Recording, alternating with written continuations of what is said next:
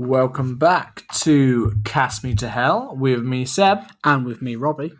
And we are back with episode 38. And this time we're straight back from the cinema for another review. And we have seen Resident Evil Welcome to Raccoon City. Yeah, we are back, straight back from the cinema on a very bitter and foggy Gloucester night. We haven't actually spoke about this film, have we? Because we had a few little moments, but that's about it, wasn't it? Well, whenever we go to the cinema together, I think naturally you want to talk with whoever you've seen the film with.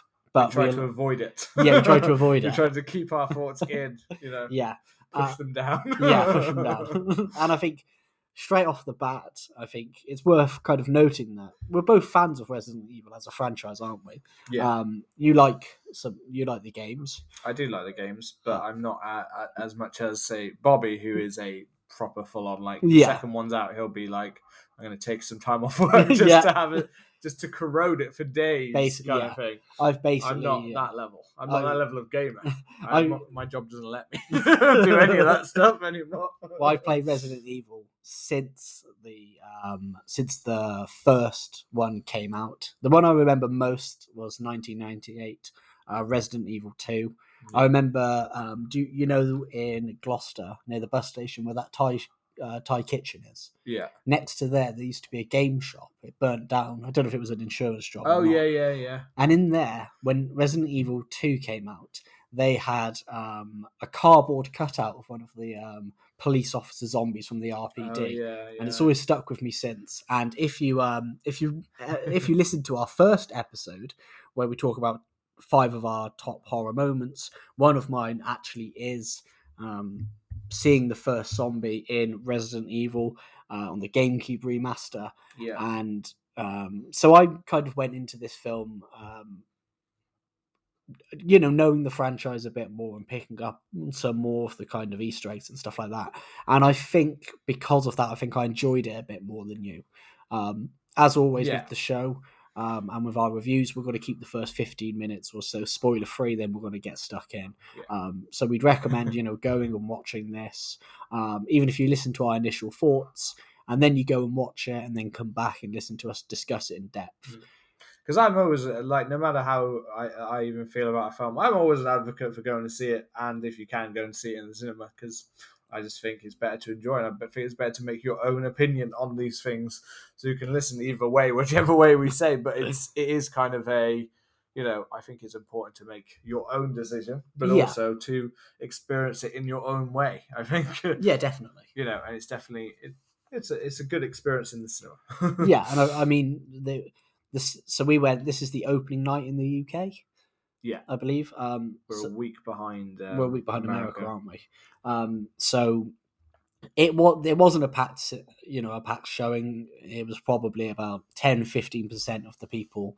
10-15% capacity. Yeah, but that's not uncommon. Pandemic and. Cinemas the cinema was quite empty in general. We did say when we walked in today, actually, the cinema was quite empty.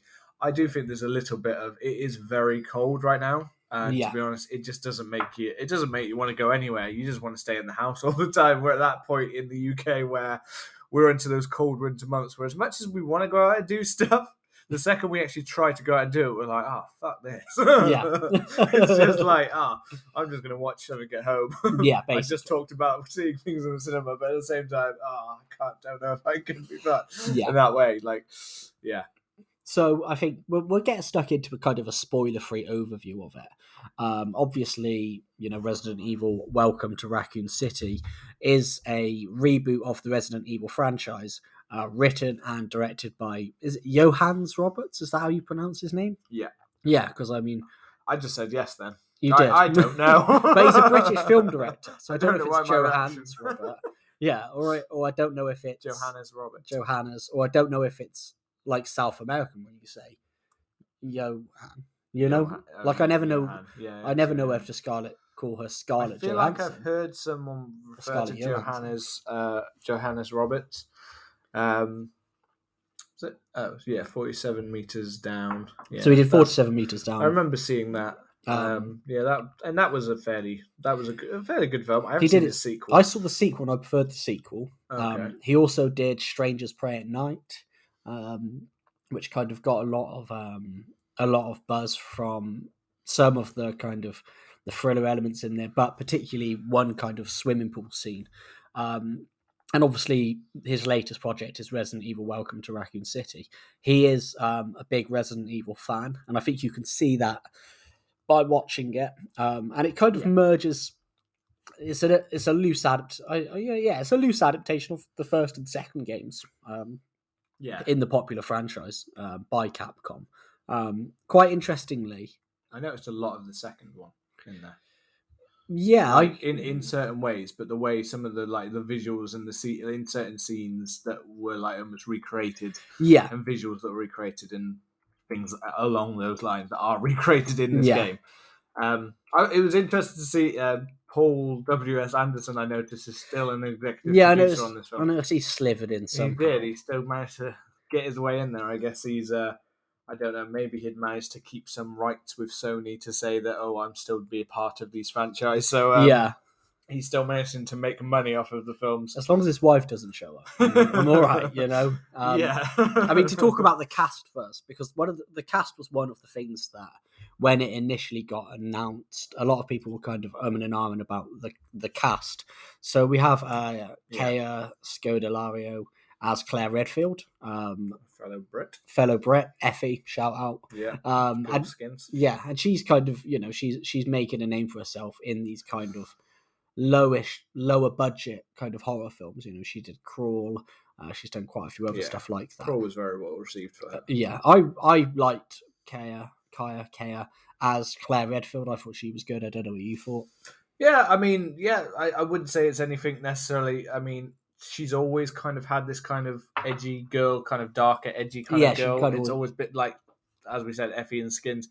If you know Skins, the British teen drama, she always was that kind of thing. Yeah, she was. She's a bit more likable than she was as that character back in the day, but yeah, no, she works for the character. I can't think in my head Claire Redfield enough to think of how much it is close to the game version of Claire Redfield. I mean, they keep the motivation the same. So obviously Claire makes her debut in Resident Evil 2, and she's coming to Raccoon City to find her brother, who is in this film is played by Robbie Amell, which I thought was actually really solid casting, to be honest. I liked him in.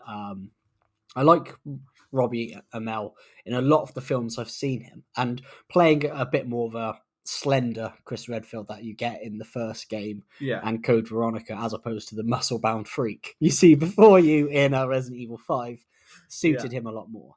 He was what's the Babysitter? He was in The Babysitter. He was really good. The Babysitter he was very good in. And he's also on a Amazon. I know he's very well received. The Amazon show that he's on is also very well received, and I'm blanking on it. I will come. That's all right. It'll come to you.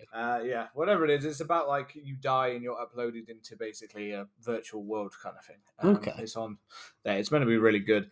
But Robbie Amell, I found him very bland in this. Okay, fair enough. I didn't find him I found other characters much more interesting than Chris Redfield in this film. I felt like he was just kind of there. He was like he very much, sadly for him, as I said, I've seen him in lots of other things where I think he's been a lot better and he's been more charismatic and more. Yeah. Whereas here, I feel like he's very much is the average. He almost is the video game. He almost is like the there's the character there. There's the average looking, like hunky looking guy who's like the hero kind of cop. But that pretty much feels as much as it goes. Whereas Claire gets backstory, Chris gets backstory, but not he's quite a sidekick to that backstory. He's almost. We don't really see him, and he's only kind of like he gets very quick character development points of he knows William Birkin, he's like a father to me, like that. That's pretty much the motivation that happens. I think that's he's one that disappointed me more because I do remember when this casting was announced, the only one that you were really into was Robbie Amell. You said Robbie Amell you liked, and then you were like, you didn't really know about the rest. Well, I knew obviously Kaya Scodelario, because I watched Skins when I was a kid, you know. So I knew her. Hannah John Kamen as Jill Valentine. I was kind of unsure on, and the stuff I've seen Hannah John Kamen in, she's been good at, but I was kind of unsure because Jill Valentine's my favorite Resident Evil character, so I was kind of unsure about how it was going to do, but I think she did well. She was good for what she didn't have a huge part to play in a way. It would be nice to see her fleshed out. I do think that but in her few scenes, she did stand out enough, to be like that. But she didn't get too much time on screen. Unfortunately, is all I'd say. And then obviously Tom Hopper as Albert Wesker, who I thought was okay. This is a case where I actually really enjoyed him at the beginning of the film. Yes. The more it went into it, his acting got worse. Yeah. His acting went from actually fairly kind of like a nice controlled level of kind of charismatic, kind of a little bit funny and charming. When we first meet him, he's like that. By the end of the film, and not giving anything away, just saying that he's erratic and crazy, and it becomes a little bit of a ham-fisted performance. I agree with you on that. I think, and for me, as a big Resident Evil fan, I've played both Resident Evil 1 and 2 too many times. Yeah. I do know the character is actually very hammy, though, to be fair. The character is very hammy, but in a different way. And there's some things to do with when he gets to say, like, Resident Evil 5, he's like... he's like Neo. It's the Matrix, and he's just... Yeah, but, I mean, there's plot points that I'll talk about later where I wasn't huge on where it went. We have Avan Jogia as Leon S. Kennedy, who's obviously the rookie cop. I know that a lot of people I've already seen, so based on the reviews I've seen, so reviews for this film are not solid. No, like critics' reviews are. I didn't expect them to be. They're not in general. They're not lovers of things, and I've said it before that quite often a lot of the reviewers that do some of these films. And I said this with Halloween Kills as well. Quite often, they're not fans of the franchises. No, so they're not really. It's not really. I get that they have to do a review, but it's not really. They're not doing it for the people. So I get that. The audience review, say on Rotten Tomatoes, is a lot stronger for this film. Yeah.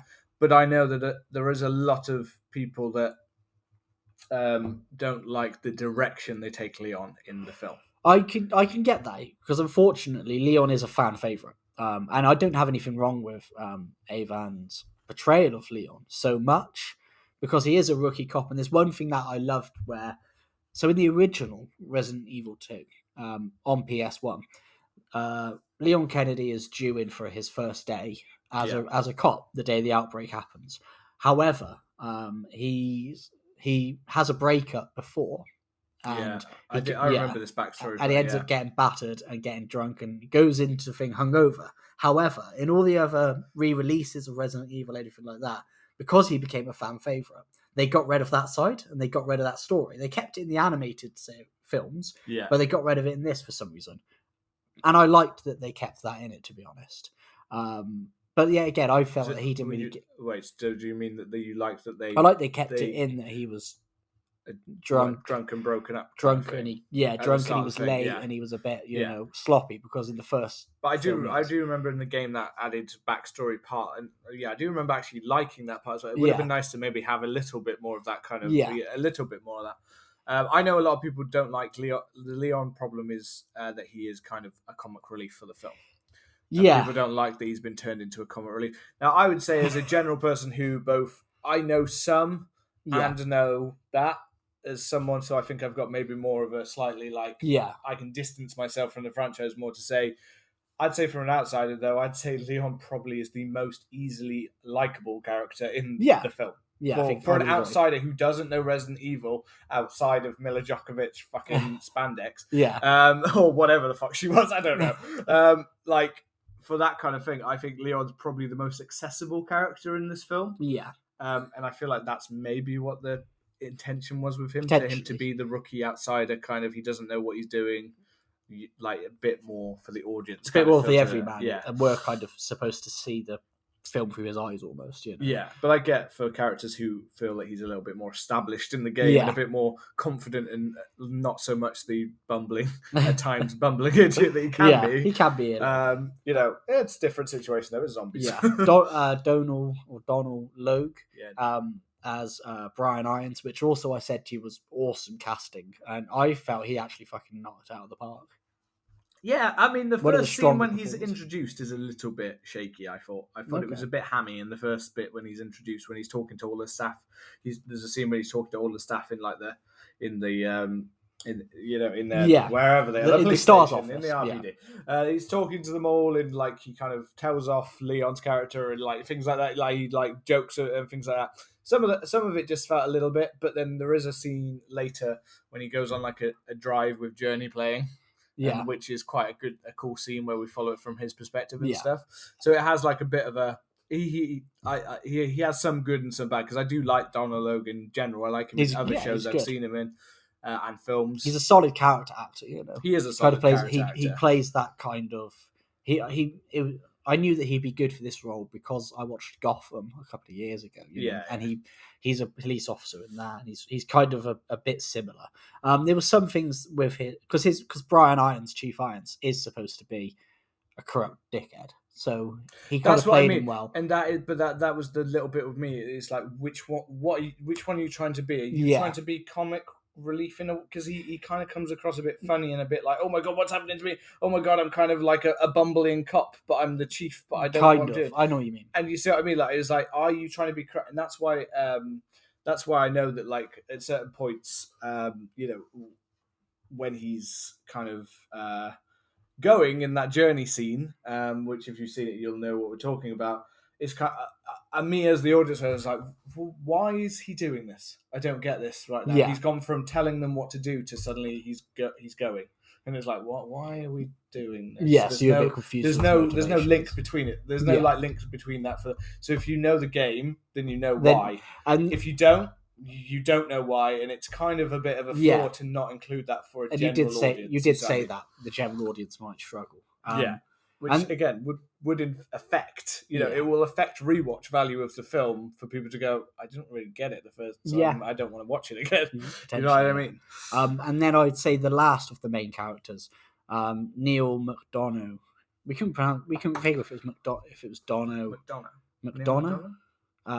As William Birkin, who fit. I think he fit the role. In loads of things. He's in loads of things. He fit the role, but for me, we see him in the first act, and he's kind of established as a villain in the first act, and then we don't see him kind of until the end of the film, really. And for me, that was like a little bit in the middle with the family in the house kind of thing. That was kind of at the start of the first act. I guess it was. Yeah, because once we get it did feel like that does make me think of the fact that it does feel like a very long stretch though to get to that point. When I looked at my watch, it was about an hour in before we were really getting to half of the stuff really good. Okay, like when I looked at my watch and I was like, they'd got to the mansion. Yeah. Well, let's go from the start, because I think the opening of the opening act. Do we want to do to? I think if we start in that part, we might be better to go to no spoilers. Let's just give a little brief overview of what you liked, what you didn't like. Yeah, I think we'll do that, and then we'll go into a little bit more of the film, because I think otherwise it's going to be hard to avoid no spoilers. Yeah, I think we're already teetering the line a little bit at times here. So as my kind of general, so. There were lots of I could even recognize the iconic, like I especially noticed one from Resident Evil 2. I think because I remember watching you while I was living with you playing it, and so I remember seeing certain scenes like in the truck and the things like that. I think you even let out a little bit of I did when you saw that truck scene, because it was pretty much a quite close recreation of some of the shots of the scene. I like the fact that they've thought really carefully about the shots and the scenery, like some of the shots looking down from above and looking or. They even have some, which I don't know if that's necessarily Resident Evil, but it's very like 70s horror, like the zoom in from a distance, like kind of slowly zooming in towards it. It reminded me, the quality was quite like as if they'd done it with a slightly lower camera, but to give it that kind of gritty look. Like the first scene we see with Sheriff Irons, I think, was through the RPD window from away, and that I quite like. There were lots of scenery shots, and there are lots of ways that they've done it in this film that do look really good. But then at the same time, there's a lot of like CGI'd fog, mist, things like that, or guns where you've got like smoke afterwards, which is I found very like at times I was like, yeah, that's obviously like just a CGI burst, but it didn't look quite as like strong as I kind of would have expected. But for the most part, the visuals were good. The atmospherics, the thing, they'd nailed the tone and the thing. My main problem actually overall the film is the performances are for the most part fine for this kind of film. In fact, some of them might have been like a bit stronger than you'd probably expect from this kind of film. You know, the actors are trying their hardest. The script sometimes I do think a little bit like is a bit like hammy. Yeah, it was a bit hammy. The acting is, but then if you're going with the game, it is. But it's kind of that like, are we saying the game? But are we really? Do we need to kind of update it maybe a little bit? Do we need to alter it a little bit so that it does feel a little bit more fresh? Because I did feel like a little bit like this is a game set in the 90s and this is a film that feels like it could have come from the 90s. It's like it feels a bit dated. The zombies don't do anything that's really that exciting. And as you know, and if you've seen the trailers, things like that, you know, certain things like the liquor monsters and any other monsters we get in this film. Yeah. It's like a moment and they're gone. It felt like that. Like a lot of moments where it felt like, oh, this could build to something really scary, and then it happens, and then it's like done. Over, done. Move on. Like it felt like a lot of the scenes. It felt like we could have cut quite some sections early on, and just got to it. We know why we're here to get to it, and I like building up the atmospherics. But there was plenty of atmospherics. I would have rather had another couple of minutes with certain monsters or certain scenes where they're really stuck in the middle of suspenseful things, but it felt like it was over too quickly. That was my kind of main gripe with it, is that I just felt like because they rushed to get to certain things, like, oh, we've got to fit so many little bits in that we're just basically doing like, it's like a highlight reels of the best parts instead of actually giving us time to enjoy what could have been the best parts. I think it would have been a far stronger film if they gave it that extra little time. And we'll go into that more in a second. How about you, bro? So obviously I'm a huge fan of the games. I really liked the opening act. I thought it was really strong. Like you said, the visuals I think were great. It was very atmospheric. I did like that about it. The music and the kind of soundtrack of it was great. There was this kind of like operatic esque soundtrack with it, and for me that really kind of fit the tone of the film. There was the recreation of some of the iconic shots from the games was also kind of spot on for me, and I'd say I enjoyed I loved the first act, and I really enjoyed the second act, but I'm not sure what it was. But as you said, once we got to the kind of the third act, it seemed like they were like, okay, we've got 15-20 minutes to get through this. And like you said, there were some bits that for me could have lasted longer, or could have, and there were some bits that could have lasted longer or could have been done better. The set pieces, and I mean the actual set, as in the RPD and the Spencer Mansion, were great looking. They looked straight out of the game. Visuals, exactly. And some of the costumes were class, and there were some things for me like when they got a shotgun and she Claire was putting ammo into it. The box that they had was the same box from the game, and things like when they opened up a file report of Umbrella, and it literally looks like the screen that you go onto when it's like this is like the backstory kind of thing. Like I liked those little touches. It just kind of lost steam quite a bit when it got to the kind of the end of the second act and the reveal of the twist. Then, which we all knew coming if you're a fan, then it just seemed like it kind of had to rush through it. I mean, overall, I'd recommend fans to watch it, and I'd recommend watching it, but I think it's definitely for the fans of the game. Definitely, which again, it's a really nice homage in that way. If you love the games, then I think you'd probably have plenty to enjoy here. It's just the fact that I don't think there's a balance that needs to happen when you make a film of a game, and this is like if with a few little moments, I think we could have had that nice balance where this could have been said to be one of the better video. There's not a great many very good video games, and I would put this higher because there's not a lot of competition. This is definitely still would be a high one for a video game adaptation because of how faithful it is. But I guess it also maybe might be the game that proves to us when everyone says they wanted to make a game and they want to make it exact, you should just basically make the thing that maybe that's not exactly what we need. There's something there, but maybe it's just because a video game we spend hours and hours playing it, and we can never expect that to be condensed down into an hour and an hour and 47 minutes as this is. And Johannes Roberts gives it his best try. He does, and I actually think, whilst I got towards the end of the film, I was actually thinking that instead of merging 1 and 2, they should have just done 1.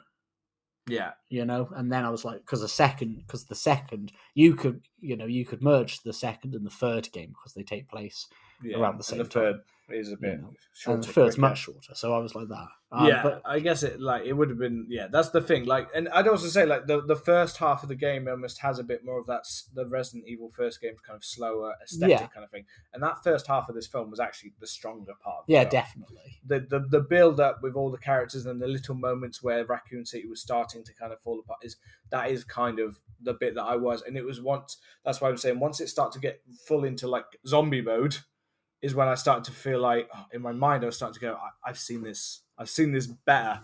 I've seen this done more interestingly. I've seen homages to Resident Evil where other films have done it but taken it in a slightly new direction. It was like, that still worked. In fact, like it was those little moments that kind of occasionally kind of lost me. But I think it's time to start talking a bit more in depth into some of these because it feels like we're skating around it for a while. Yeah, we're almost half an hour in, so let's get into some of it. We'll kind of pick through the main points that we want to discuss and the main scenes that we really loved recreating. And there are lots of great parts in this film that were like beautifully remade. So this is your spoiler warning that we are going into spoilers. So I'm going to count down from 3, 2, 1.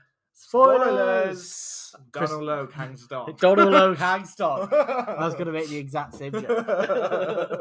And what a dog it is, Well, I think from the opening act, I liked the part in the orphanage where we meet, Claire and Chris as they're young, and we see Lisa Trevor. I thought that was cool. I thought that was I like the fact that they included it because obviously the Lisa Trevor thing I remember was it wasn't like that in the original. No. It was the remake that brought in more of a sad backstory, and I like. She wasn't in the original. So, was she not? No. I thought she was part of it, but she was no. She was only kind of remade with a backstory. She was in the remake. What the first? The GameCube remake. Oh, the GameCube remake. Yeah. Okay, I think that's why because I played a lot of them on the GameCube. Yeah, the Resident Evil game. She was in the GameCube remake. Okay, that's why I'm remembering it that way. And she still had a kind of she had a horrific backstory, and she was a bit more of just at the same time. Though it doesn't go. I don't remember it going in depth as much as it did in the newer remake, because she was a bit more of just she was a kind of someone to fight at one point. Yeah, I mean, if you found the files, then it went into the backstory. Yeah.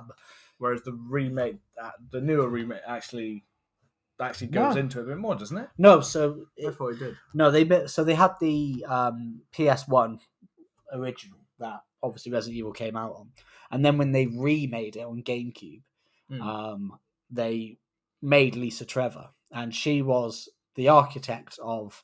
The Spencer Mansion was a guy called George Trevor. And they basically, once he built the mansion, they killed George and his wife, and then they took Lisa and they experimented on her. And then they basically created something which was kind of like prototype nemesis in her, basically, where she couldn't really be killed. And she was this enemy that would just pop up and you had to run away from her. And she was fucking terrifying. Yeah. And I think she looked quite faithful to what she looked like in the game in this film, and I really liked that. Yeah. I thought it there is no fight in this film with Lisa no, Travis, and for me that was one thing where it seemed as if this film set up quite a lot of cool things, but then it didn't have the time to explore it. I think once we get past the first half, then it's like there's all this stuff that could have been set up that doesn't really go anywhere. So we see Lisa Trevor at the start, and then we don't see her until the end. No, but at the start, like in the tent and stuff, that was why. That was really cool. I was like, obviously straight away, I was like, okay, I'm fairly certain this is Claire Redfield. But at the same time, it was a little bit like, or is it kind of throwing us off here? Because is Lisa Trevor going to attack this girl kind of thing? Because you got a very strong vibe of whether it was. You couldn't tell whether it was good or bad, or whether she was about to be like attacked. And part of me kind of wished it'd been a bit more sinister, like sad but sinister, because I feel like that's what it was in the game. Like you almost felt bad for attacking Lisa Trevor, because she'd wail and she'd scream, like, and you felt kind of bad because you knew a sad backstory for her, but at the same time she's attacking you. Yeah, and I feel like we lost like a good monster here. Yeah, definitely, like, in a way. What I did like though was that it definitely set the opening of the film definitely sets the tone that it is a lot more horror.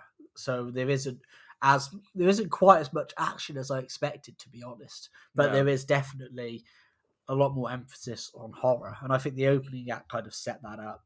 And then I like that they use the title credits from the actual games. You know. That I liked that. Cool. I like the fact that also the very long title of "Welcome to Raccoon City" was dropped. was like it was on the sign, wasn't it? Behind, it was on the Resident sign. Evil. It was on the sign. I like the way it was the nice classic red Resident Evil. Yeah, we get the very almost exact like the writing at the beginning telling us. I was expecting the voice. That.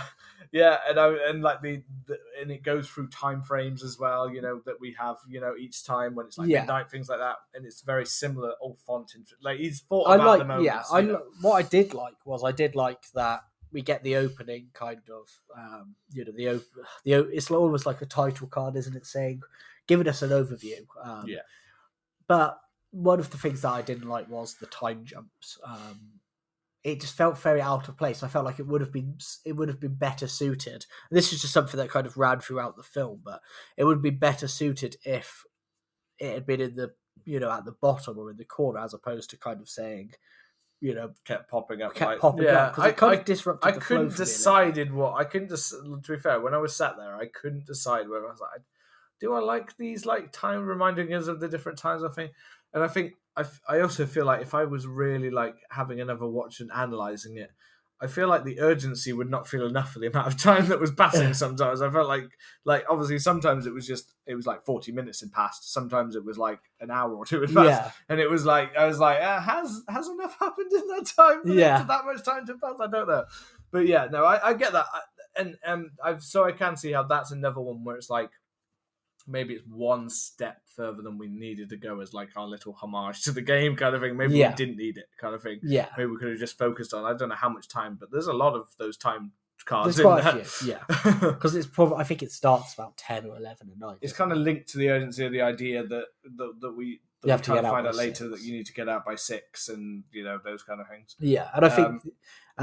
So we opened up with Claire and the trucker, which was one of the scenes that I loved because it opens up on the big burger. Yeah, when he's eating it and he's got his Doberman, and it's is that Resident Evil 2 or is that? Yeah, it's Resident Evil 2. And I remember that scene. Yeah. hitting the woman in the middle of the road and all that kind of. And that was a cool scene, I thought. Yeah, because. One thing I liked that there was the constant rain coming. It all set a mood of something being kind of grim and not really right. And then when the zombie, the woman reanimates, or she was already dead or whatever, walked off into the woods, and I wasn't sure if she was watching her or not from the trees. You could just see the silhouette, and you could almost see like the eyes or something almost. Kind of thing. Because we had that same that I mentioned before, that same kind of like panning in zoom kind of shot, which was really where cool. We were going into the darkness, and where it gets quite like they've obviously leaned into the fact that there's not a lot of lighting there, so they've tried to it does almost suddenly look quite really gritty, that kind of shot. Yeah, and then you go back to Claire and you kind of do the same thing where it goes towards the trees, then goes at a distance from Claire and then goes towards her, and then we kind of cut. Yeah. Although at the same time in my head, like, although I did say, like, I did like that opening, like, I did like in a way that kind of the way it set the tone with that opening scene with Lisa Travers. But the same way, I also think that truck scene would have actually been a really good opening to the film. It would have been a cool opening as well. You know, without the backstory kind of part of it. But yeah, like the backstory works within the story of the film, fine. But yeah, I did kind of like the fact, like, that's the kind of urgency where I was kind of like, oh, maybe it would have just been good to have Claire just straight into Claire arriving in town. We could have explained some of this other stuff later. It wouldn't have given us so much with Lisa Travers, though, to be fair. And that's my thing is we see her in the opening, and then we see her in the scene with the liquor, and that's kind of it. And for me, that's one of the points where it could have been more. And for me, it's kind of a sad that, like, you think about it and like, oh well, it's destroyed now, so she's not there. So it's not like we're saving her for a bit more for later. It's like, oh, we've just kind of used her as kind of like she's just that character. She's just that character that helps them survive, kind of thing. You know, I didn't do wrong. I like the orphanage because it does play a a good role in the in the franchise and in the games, but it was one of the things where I think Lisa Trevor could have been included more, and whilst being a sad kind of a sympathetic character, I think she would have worked better as leaning into the monster and leaning into this. Well, I think because she could have been a really good one, because you don't quite often get the ones that are both. It could have been played up really nice as both sympathetic but also sinister. Like, you don't quite get them. It could have added to quite a really nice layered villain, a monster in this story kind of thing. Where, to be honest, we don't really get any. Like, we get a lot of different creatures and monsters, but it never feels like we get a standout. Like, Lisa's, she's not the monster, but she's the closest to one that actually gets some development. Yeah. None of the rest of them really get any major development. Not really. This is the problem. Unfortunate. Yeah. It's unfortunate that a game about zombies and monsters, and obviously the characters were always at the forefront because you're following them and it's what happens around them. But then we did normally get some kind of good, like, laid out kind of monster boss, something like that, and I don't feel like that's in this film. No, or me. And that's the problem, is Birkin is such an iconic character in the Resident Evil series, and the whole, the monster. And don't get me wrong, I thought that he didn't look half as bad as the CGI in the trailer made him look out to be. The only problem for me was, and I know we're jumping way ahead. We're jumping way ahead, but there's a scene where obviously we see Birkin at the start. There's a couple of flashbacks with Birkin, and then we see Birkin leaving the town. We don't see him until the third act, and then he ends up injecting himself with the G virus, turning, and then he mentions, he has a he's chasing Chris, and he says, you were like, you never be like a son to me, or something like that. And it's really unfortunate, because for me, I was thinking, is that did they have more scenes together that we just haven't seen? Because they don't have a scene together in it. You see a picture. We just hear them talking about a really bad picture, by the way. Yeah, it is really badly bad. Photoshopped. Yeah. Like, it's like Neil McDonough. I think it's Donahue. I'm fairly certain I've heard Neil McDonough, and I'm fairly certain I've seen it of him. Like, it's like, looks like it's a shot of him at like maybe like a premiere of a film, and then it's like Robbie Animal in like more of like a kind of a different kind of completely different kind of stuff. And it felt as if I hate it when films do that. I know, like, really, like, it's like one thing. Like, surely you can get someone good at fucking Photoshop. Yeah, and I think, or just take a fucking picture together. Yeah, I think for me, what they should have done is they should have either stuck more to the original of having the Tyrant as the main bad guy, and then if they were going to make a sequel, have Birkin in it, have him more fleshed out.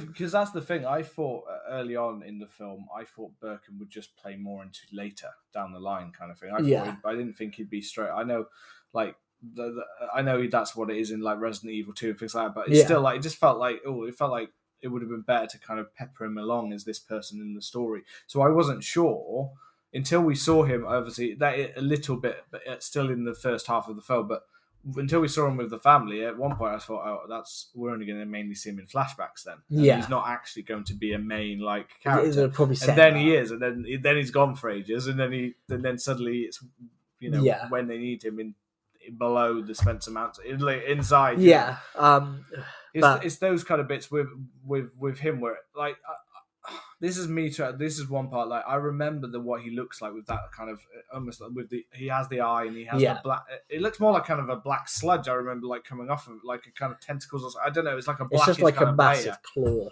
Kind of thing. But I thought Birkin was a little bit more. I thought it was an accidental gene. In the game. I thought he was a bit more of a sympathetic character in a way. It's quite with his family and stuff, and his daughter and stuff. I thought they, at least in the game, build a little bit more of a. You'd feel a little bit sorry for the fact that that he's transforming and changing. But... Well, the idea is in the game.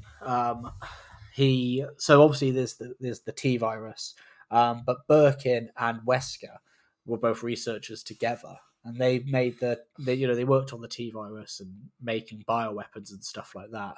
Yeah, and then Birkin kind of made his own G virus, and then when Umbrella went tits up and when it kind of went, he was going to go and keep the G virus for himself, but then a SWAT team gets sent in to retrieve the G virus basically, and they gun him down. And then that's when he injects himself with it. So they kind of kept that in there a little bit, but that was for me was one of the problems. So we'll get to that later. Yeah, we'll come back to where that goes, and we'll jump back a little bit because we were with Claire. We were as we do. We're still we can only pick at certain parts. We can't. Yeah, pick every single part apart, but certain character interactions. Again, Claire and to kind of move forward a little bit. Yeah. Claire and Chris, we get a whole scene where they're where she's broken into his house, and that's one of those scenes. That's one of the things that made with Robbie Allen where I was saying he just doesn't really he doesn't seem to get any character development really. Yeah. He gets moments, he gets quick whereas Claire gets a fair amount, and Leon I'd say it also gets, even though Leon might say it's quicker moments, we establish his character a bit more. We even get a scene with, say, Albert and Jill at the bar, at the Rest of the Cafe or whatever diner. Yeah. Where, you're getting some time to talk. Where it feels like Chris says very little in this film. It does. And that's the problem. Yeah, that's a shame. It's hard to like him because it's I don't, you could try, if you like the games, you can just try, I'm just going to impose what I know about and you that's onto what him. You kind of do, I feel. Or at least I feel like I did, which is why I like it. I guess in a film, but you can't do that in a film. Because he doesn't get as much. Because they skew other people. It feels like if there was a sequel, you'd then be if you learned more about him and it's not close to it, you'd be that completely fucks up my view. Yeah. I mean, because obviously, in the diner where we get introduced to a lot of the kind of the characters, we see Jill and Wesker, and we get a bit of kind of stuff with them, and we get I think it was. I don't know if the other guy was an advocate. I can't remember. No, he's one is of them. He as well, he is. And one of the police officers was a character as well, but they kind of changed Doyle and someone else, I think. And so I think it was Kevin Dooley, and then Enrico Marini, who is actually from the games. He's the lead of the Bravo team. I mean, I'm not surprised now. As we said, it is trying to be very authentic. It has tried to change some things, obviously, to work in that way. But it is very authentic to the characters and stuff that were in the games and stuff like that. Yeah, I think it does include a lot. I'm not surprised that majority of it is made up of stuff that all is within the game kind of universe. So that's good. And this scene in the diner, again, these early scenes with Claire and the truck and things like that, and them in the diner and stuff like that, I liked all these. Were quite nice, refreshing scenes to have. You've got Leon who's asleep at the bar and they're messing around with him and potato shooting, but straight away you kind of get the idea of what Jill's like, because instead of going for talking about shooting, she's literally willing to shoot it with her gun in the middle of a diner off the top. So you get the idea that she's a little bit feisty, so you can kind of get what character she is. And this is the scene when when Albert Wesker, Tom Hopper, it's Hopper Hooper. I kept going back and forth. We said Hooper. Tom Hooper's the director. Yeah, but anyway, with Jill in like between them, that scene is the scene when he's the best. Like, he comes across really well. Like, actually, I quite like this kind of version of him. Because I know in other iteration, I just do mainly remember him as a really cheesy character because he becomes really cheesy character. And if you've seen the other Resident Evil films, I believe he's extremely fucking cheesy. And that's basically what films he is. Are cheesy, but global saturation. That's basically what he is. But so I was like, I quite like the fact that he seems a little bit more like charismatic, kind of, full of himself maybe a little bit, but he's not a cheese ball. He is like more of a grounded character in a little bit way. So I liked that. I really liked the scene when they were all in the STARS office. I really liked that because I don't know, it showed that it was just a bit playful and I liked all I did like all the interactions between it. It was only when Donald Logue walked in that I don't know that the tone changed a little bit, and I felt I don't know if it's just Donald. I expect him to be maybe a little bit more serious, and he was a bit less than that. It was just threw me off a little. I really liked the way he was like with them and like talking to them in like different way. The way he talks to Leon, like he needs to get back to his desk. And I like jokes about him. Honest. I quite liked it. And then I think obviously then kind of shit starts hitting the fan when Claire is at Chris's. And that's where we see like the sick neighbours. The little boy. And I thought that added a bit of prosthetics. It's basically it looks like little Jason Bourne. Yeah, it kind of does. Looks like Tommy when Corey Feldman does it. Yeah, when he cuts all of his hair and stuff. Yeah, and I like the itchy tasty because that's a nice bit from the games. And I like that scene as a kind of smashing through the windows that it like kind of goes to, and the way they like hold them down, the screeching and screaming. And I also like the. We get it in the diner as well with the waitress. From the eye, we get it here as well. The blood coming down the eyes and stuff is a nice little kind of touch. And this is when I like. I liked the zombies when they were more like the human looking, but some of them, as we go later into the film, get more of a blue, almost a little bit Day of the Dead kind of. I preferred that.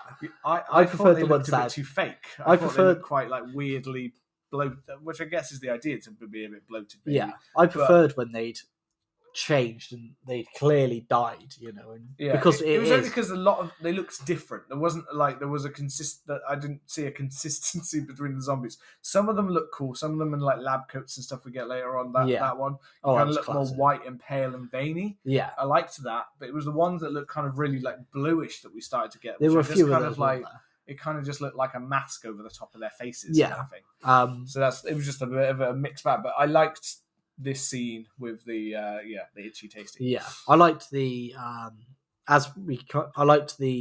trucker. When he gets bit by the dog, and then the truck crash, and then he's on fire when he comes in. I like that. And we get quite a few 90s songs. Yeah, that one, which I didn't mind the inclusion of those. It made you feel like kind of with that time kind of thing. There was a bit where in that scene where Leon's listening to the music. There's a bit when the music starts to like rise. The song I was singing a minute ago. I can't remember what the song is. How quickly my brain goes to mush. But it kind of rises up the music, and that's when I expected. You saw the truck just before, and then you see the music rise up.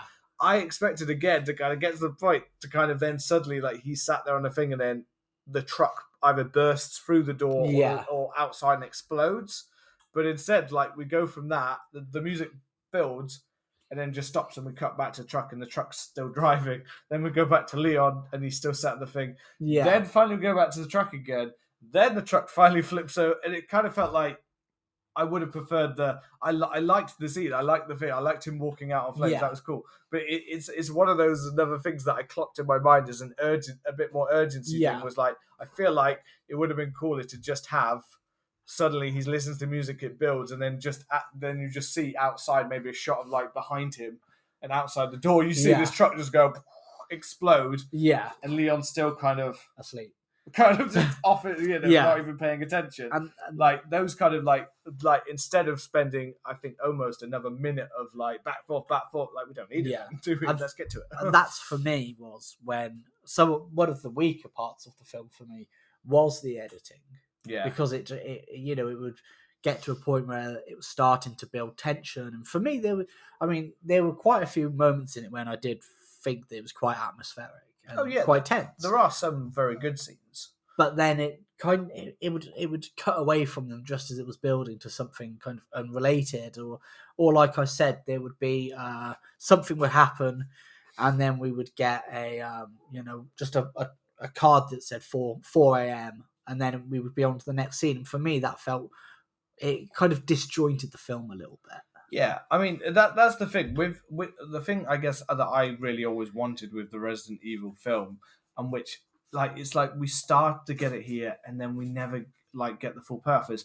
I feel like the Resident Evil game, especially thinking of the first Resident Evil 2, you need a nice breathing time with it. You need the suspense. You need to feel like it's almost you need almost a 5-minute sequence of just them going through Spencer Mansion, just following a character through Spencer and feeling like what the fuck is around that corner. When we got that in parts, because I think when the Bravo team go out to the Spencer Mansion, and when we go to the forest, that was quite. I really like that. The shots are really beautiful. The shots were the burning police car and all of those shots. Yeah, again, those were I was like, oh, you see, these are really nice. And I won't lie that when they got into the Spencer Mansion, seeing the Spencer Mansion,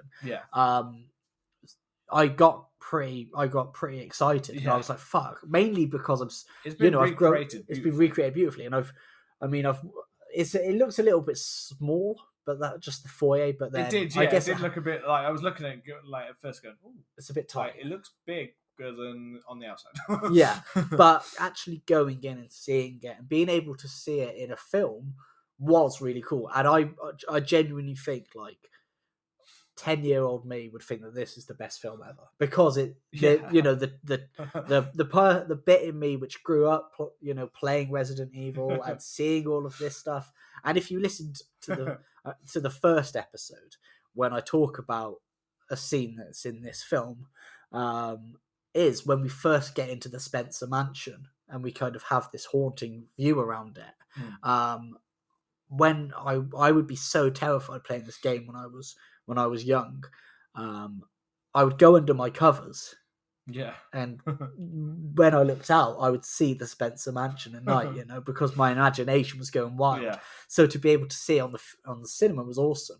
And when we got to the Spencer Mansion and it was, it was dark and it was gloomy and they were looking around and they were trying to investigate it, it was really creepy. And it kind of, that's when I thought the film was tonally at its best, when we were in there, when it was dark. When we first started, when we're first moving through and we felt there's bits where we've got Jill on one side, Albert on one side, and they're going through the dark route, and you can see them going off into different parts. That's what I mean. It's almost like they nicely build the suspense and the atmospherics until the creatures come in, and then it felt rushed. Kind of thing. It's that kind of it's the a bit that comes after this when we've got Chris Redfield in the middle of the dark and he's blasting his gun. Yeah, and there's he's surrounded by different zombies and he's blasting, and we're kind of in the dark. And I even heard someone in the toilets after the cinema talking about that exact scene where they were literally saying oh, the Spencer Mansion looked great.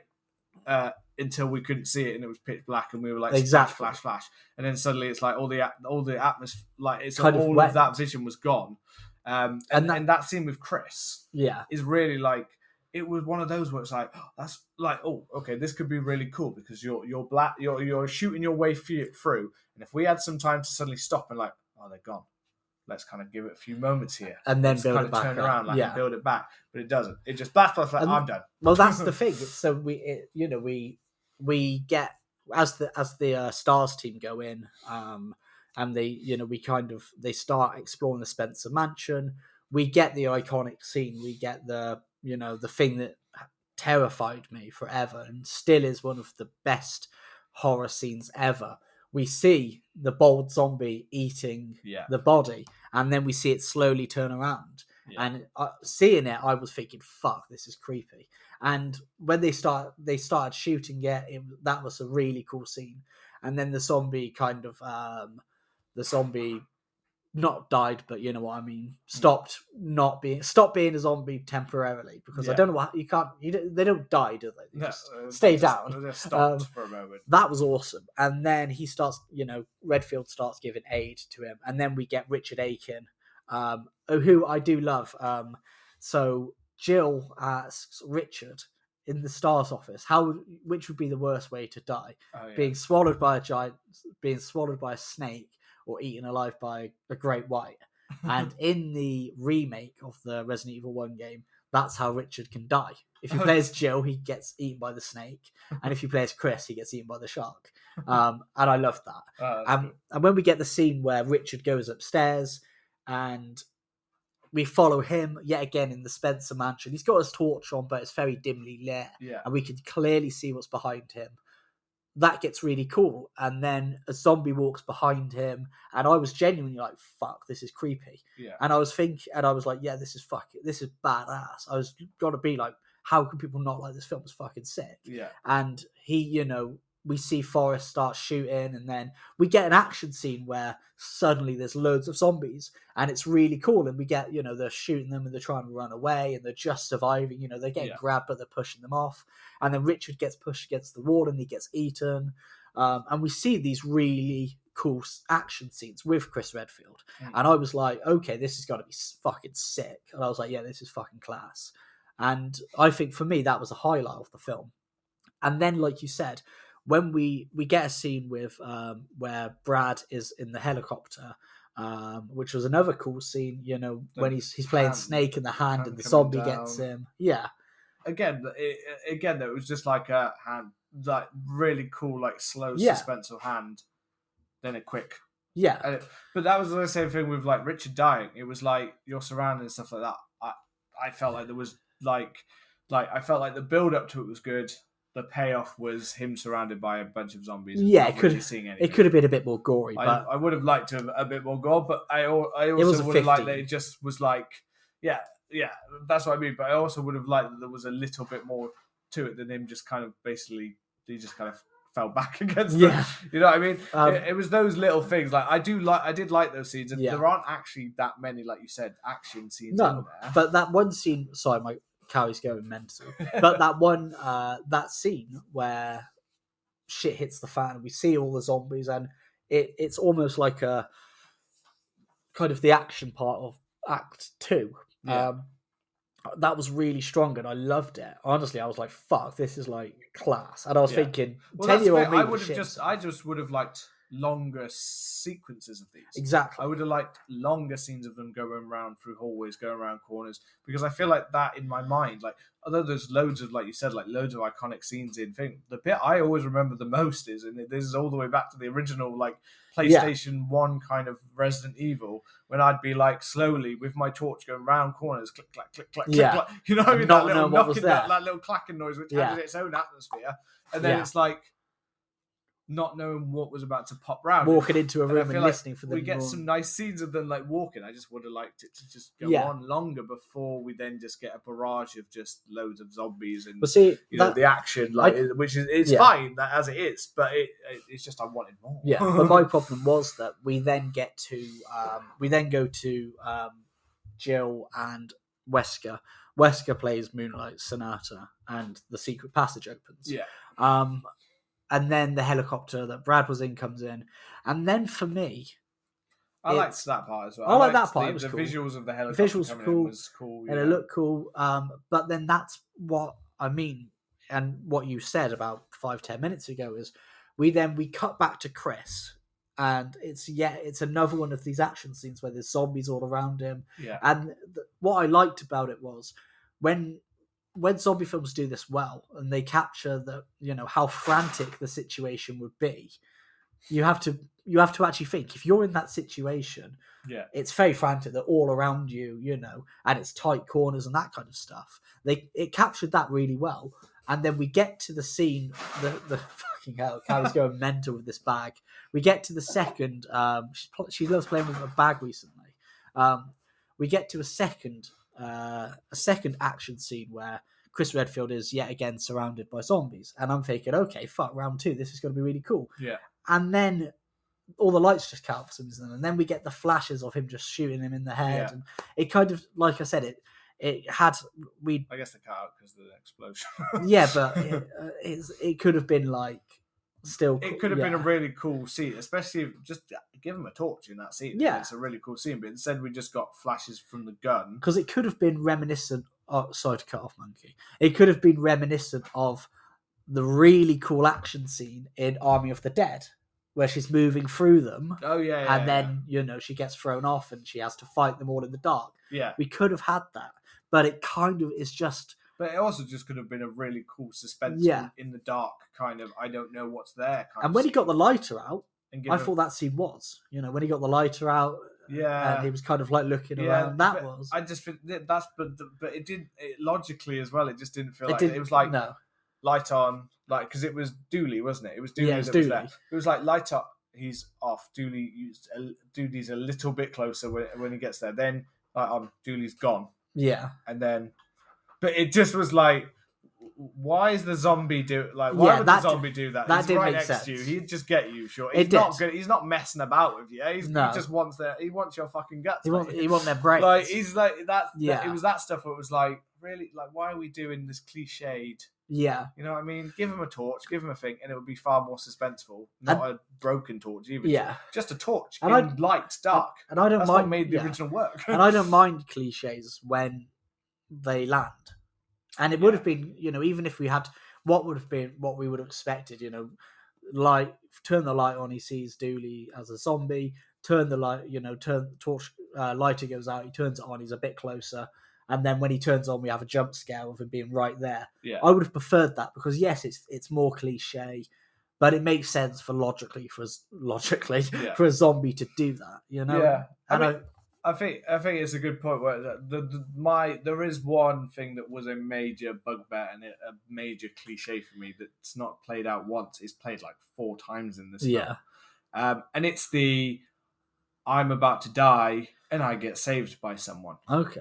And it happens like 4 times in this film. I'm trying to think of when it happens. So it happens when Chief Irons is in the garage. Yeah, with the dog. Which that's one of the better atmospheric ones. Yeah, that was cool. Quite scary because the dog's quite scary. The CGI on the dog doesn't completely work. He does look a bit quite fake. I thought. I think which is strange because in the they were quite good in the first one from 2002. They were quite good. Yeah, they just used dogs with prosthetics on. I think. Whereas this one, they'd CGI'd for it. Yeah. Yeah. That's just what I mean, like that. And then that's when Claire comes in and saves him. Yeah. Which I'm not saying I wanted to see him get ripped apart. It just feels like a bit of a okay, that's how I would I feel like they could have come up with something more interesting than that. But then we get Albert Wesker towards the end where he's going to shoot and then it gets saved by someone else with the gun, saving someone again. Yeah. We also get I know when Chris is being held by Birkin and Claire shoots him and Leon gets saved. Leon gets saved when they're down in the basement of the RPG. Claire walks in and saves him then. 4 times. I think there might even be another one. When Jill Valentine saves Chris Redfield shortly after the scene where, with the lighter after that scene. I know that this is a franchise and no, we're not going to kill Chris Redfield and we're not going to kill off Leah in this first film. But at the same time, it was a little bit where I was just like, let's come up with something a bit more inventive.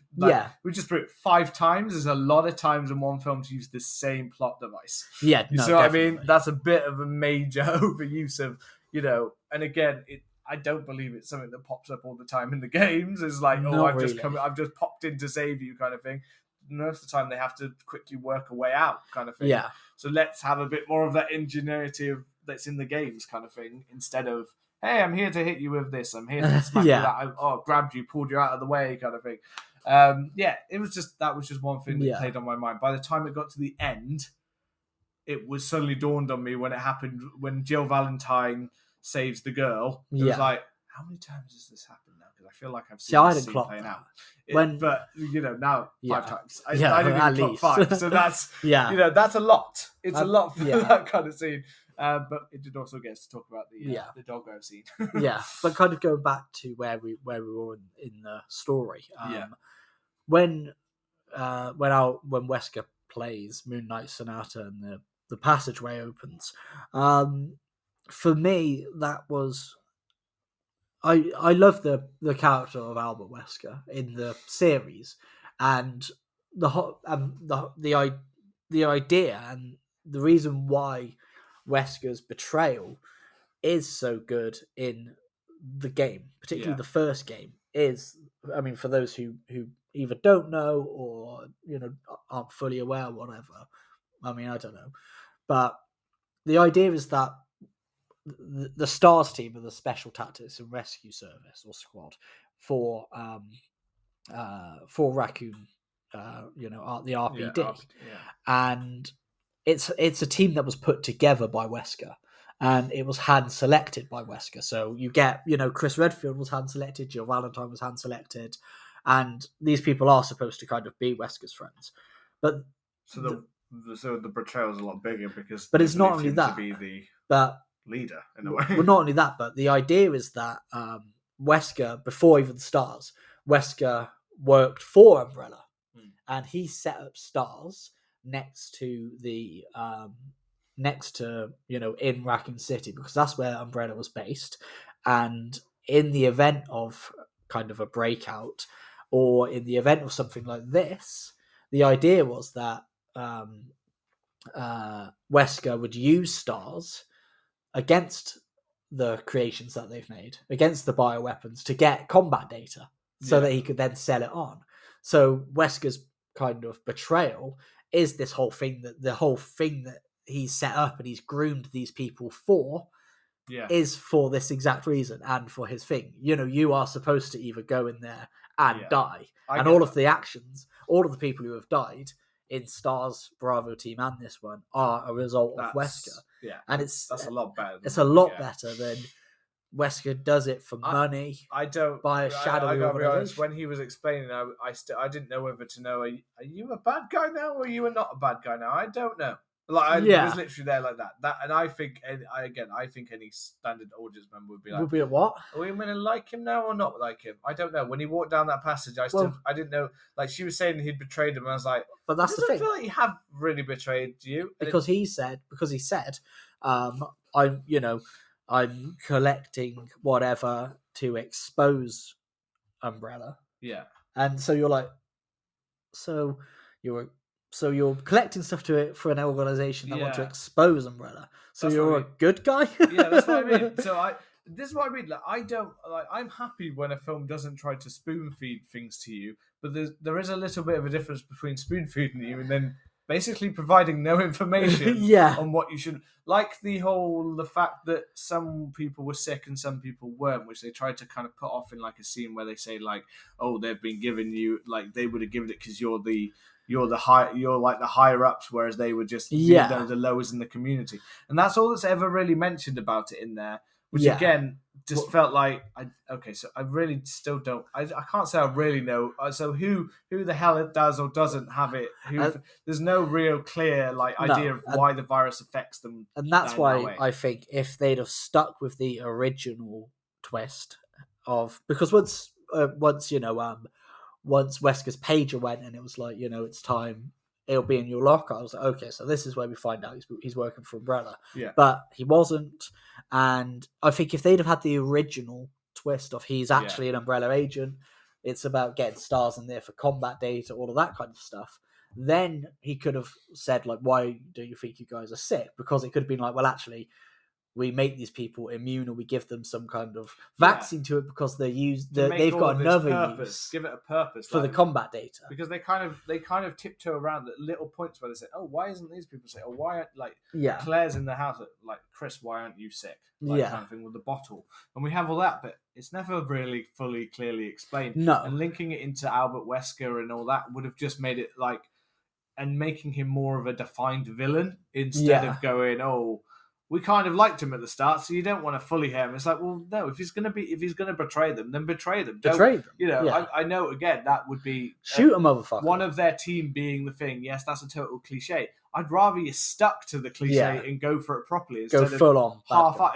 And this is in fact that pretty much defines the film in a lot of ways. It's like I would rather you just went full for it instead of trying to half do bits of it. Yeah, and for me that plays out throughout. And Albert Wesker, and this is also the point when Tom Hopper's performance goes from like a bit dumb, fairly fairly confident, cocky, kind of like works well, charismatic, to just like the plot twist now. It could, to be fair to Tom Hopper, it could literally be because in the script it was like, who the fuck am I meant to be playing now? Yeah. Am I playing a bad guy, I think? Because he suddenly goes cheesy bad guy a bit more. So it's like he's played the game and been like, I'm going to lean. I guess I'm leaning more into the bad guy. And then at the same time, he still seems to be at times seeming quite nice. So it's like he flips between the two characters that he should be, and he doesn't know who it is. And then I feel like as we're talking so much about Albert Wesker, we can jump to that little credit scene because we're kind of talking about that. Like, yeah, well, that's really poor. I thought that was really poorly done. Yeah, the only thing screaming and thing was like the thing that I did like, and this is yet again because it's a shot from the game and it's a shot from the loading screen of the game when you first boot it up, is when the body bag sits up. Oh yeah, that was cool. That looks cool. That was cool. And then it was the just second like he got out of the bag when he was just rivering around. We had like almost a minute of him rivering around, naked, screaming and doing that. And it didn't sound genuine screams or anything. It didn't sound like. And I couldn't tell if he was in pain or in pleasure. I didn't know what was happening right now. It's getting a bit Hellraiser. And then I guess Ada Wong. I don't know how much good Ada Wong. We got Ada Wong is in there as the tease. You thought it would be Nemesis. I thought it was going to be Nemesis, but no.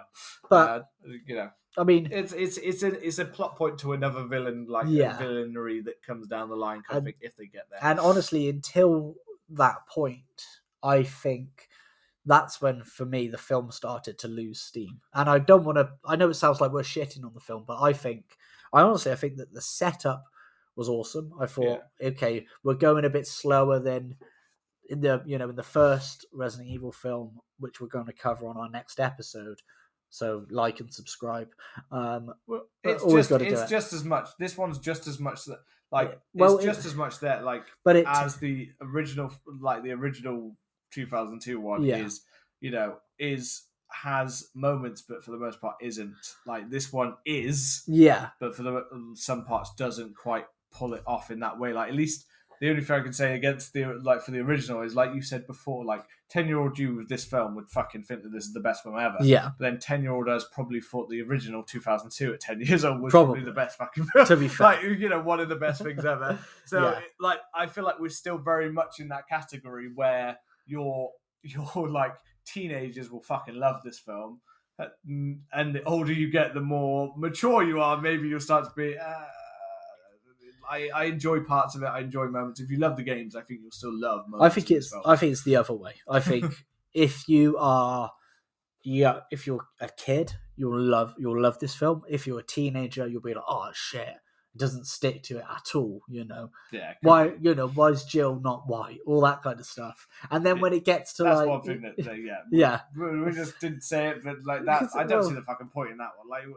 They don't have to look exactly like the game to inspire. And I said this to you. I said that when we get to the next film, when we get to the other films in the Resident Evil franchise, the Paul T.S. Anderson ones, Paul W.S. Anderson, whatever, he basically just hired people who were like the guy who plays Leon in it was just like, yes, you look like Leon. Yeah. You're now him, and it's like, but then he acts nothing like him, and he's in it for 2 minutes, and it gets too much oh, this looks like it. Whereas in this, at least we get some decent actors playing competent versions of it. Oh yeah. I'm not I think that this is a stronger film than all of the.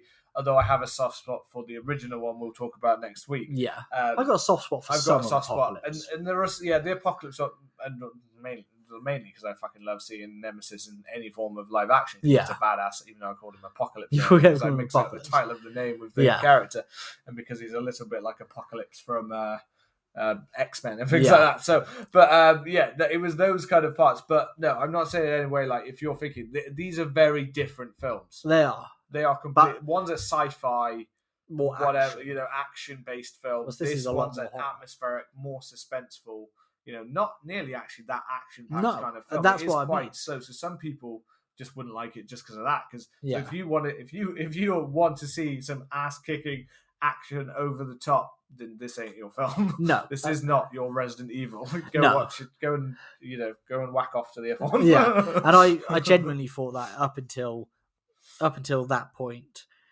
the film had been really strong and really good. It was just the third act, and I don't know what it is, but recently, films just haven't been nailing the third act. Like Ghostbusters' third act just seemed like it was done in like 10 minutes. And Halloween Kills, the third act just felt like it was done in 10, 15 minutes. And a lot of the films, Yeah, and just abrupt endings. Yeah. What is with Hollywood and not giving us those 5 minutes of extra, just a little epilogue. Yeah, a little 5 minutes or something.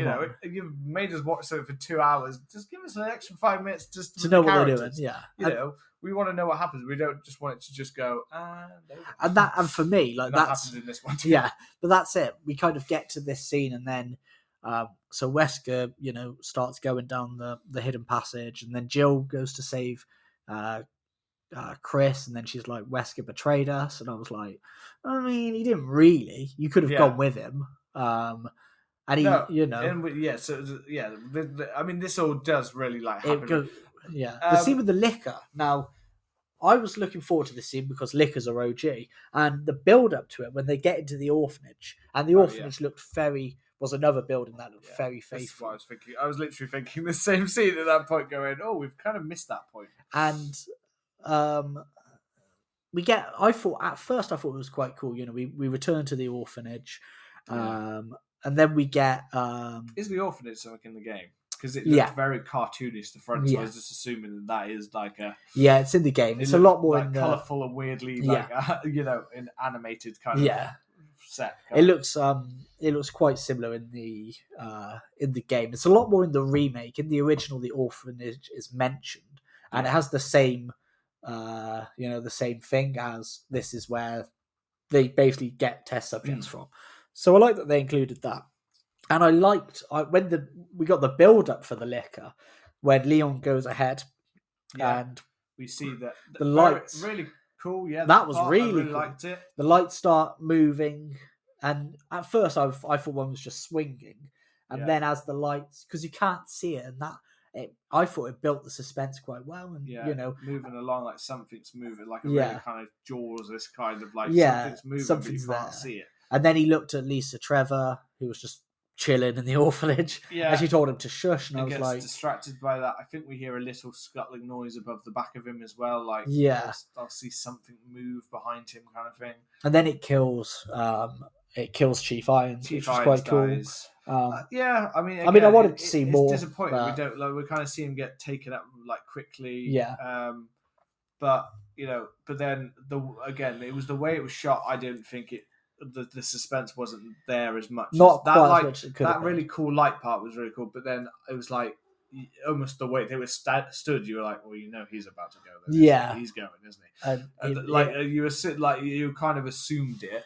Yeah, and I like when his head dropped down. That was cool. Yeah, his face looking all clawed and things like that. Yeah, I expected more that he would have chomped more of his head. I thought his half of his body would have fallen down. Yeah, I thought it was just going to be part. Instead, it was still. So we are sticking to very much that kind of 15. We're not going full on gore here. No, there's no blood splurting or any really properly, is there? No, not loads of gore. I mean, the gore in it's for the most part is well done, but it's not like a massive level of gore. Unfortunately, there's some body horror and stuff like that, but not major gore. But this is what I mean. So the liquor, and then obviously we get them and trying to shoot at him, and Claire's trying to shoot. And the liquor is such an iconic, it's such an iconic enemy. And there's quite an emphasis in the trailer. There is, isn't there? Whereas I feel like the trailer has basically given us almost most of the liquor scenes. Yeah, because the liquor comes. Except for the point when he gets his head ripped in half by Lisa Trevor randomly. Yeah, and it's Lisa Trevor who takes him down. And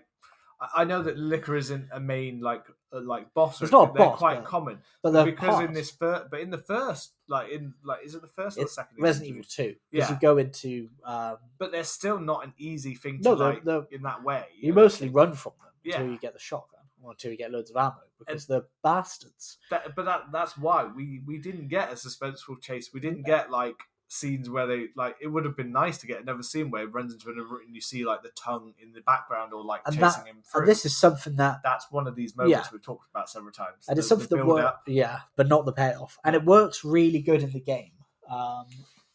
Lickers mechanically in the game are great because they're blind and they work on, their vision is based on hearing. Yeah. And what we could have had was this really cool scene where Claire and Leon are being chased by the Licker. Yeah. And then they're running away from it. And then they have a part where they're like, its vision, it can't hear us and they have to try and sneak from it. Almost a bit like Jurassic Park in the kitchen with the raptors, We could have had this really suspenseful moment. We never get enough time to even think about it. Like, he's gone in like, by the time we actually see him in front of him, he's gone in about, I don't know, maybe a minute and 30 seconds. Yeah. 2 minutes later, he's gone. And it's a shame because I think they have this. Even adding him to that Chris Redfield scene, if he'd actually gone into the mansion, if we'd had the Licker in the mansion, like that dark scene with the Licker, that would have been cool. That would have been pretty badass. Like, yeah. Even if you had I'm literally in my hand straight away going to the Doyle being in front of him, and then suddenly Doyle disappears because something pulls him away. Yeah. Imagine that with the Licker. That would have been badass. Yeah, and then he has to sneak away. Yeah, and then he's like, suddenly he's realised, and then you've got a whole, he's by himself, he's in the dark, and that's when he starts to realise that every time he's, moving, it's causing, something to try and get him. And then, those kind of things, these are the scenes we wanted to kind of see play out. And it's unfortunate because I think that the start of the film does have such a good payoff. It's such an atmospheric build-up and suspenseful build-up. And the bits of the zombies shoving stuff in, aren't we? Then I feel like if they'd have left the Licker out, it could have been potentially better. Or if they'd have included a scene where they're trying to sneak away from the Licker, and they don't even necessarily have to fight it; they're just being chased by it, and they sneak away and manage to get into the orphanage. But this escape, would So this is, and again, this is where we get things like Lisa Trevor, who's now just a sad story and a support to help them get to the door. And even if she was going to play that role, we could have had it so that she helps them get all the way to the bloody lift before the Licker takes her out or something. Yeah. You know what I mean? Something like that where we have a thing, because we just leave Lisa Trevor, Trevor at the door. We're just there, the closed doors, and then that's it. We don't see her again. I'm dying. We could have been, that whole scene could have just been moved along as well by being, you're being chased through the holes of it and she's getting to here and kind of thing, and, they're trying to escape and all that kind of, I feel like we could have had, and we don't. And this then keeps going. So we get this with Birkin. Then. Yeah, because then we just see Birkin again. Yeah, and he's in the lab. He's disappeared. Again, here's another thing that doesn't really the vials. Yeah, there's no explanation. No, there isn't. You have to basically know what the vials are. If you knew the story, then you know it. If not, you have no idea why. You don't really understand why Albert wants them. And I think he's quickly, as we said, that was really unclear. That explanation. And to be honest, so when he goes to get them, I was like, okay, I don't really know why you want them. I do remember that those vials play a part in a moment because I remember how the scene. Story. But I also don't really get. So you're now fighting over this. I don't get why this has now become such an important thing that you're not trying to survive in a different way. So it now seems stupid that we've got two characters fighting over some vials, and you're about to die for it because this is a stupid plan. You're going up against the guy who's trained with that gun. You're gonna get fucked here. But there is, like you mentioned, apart from when we get Ben Bertolucci, who's played by Josh Krudus, he mentions what the T-virus is.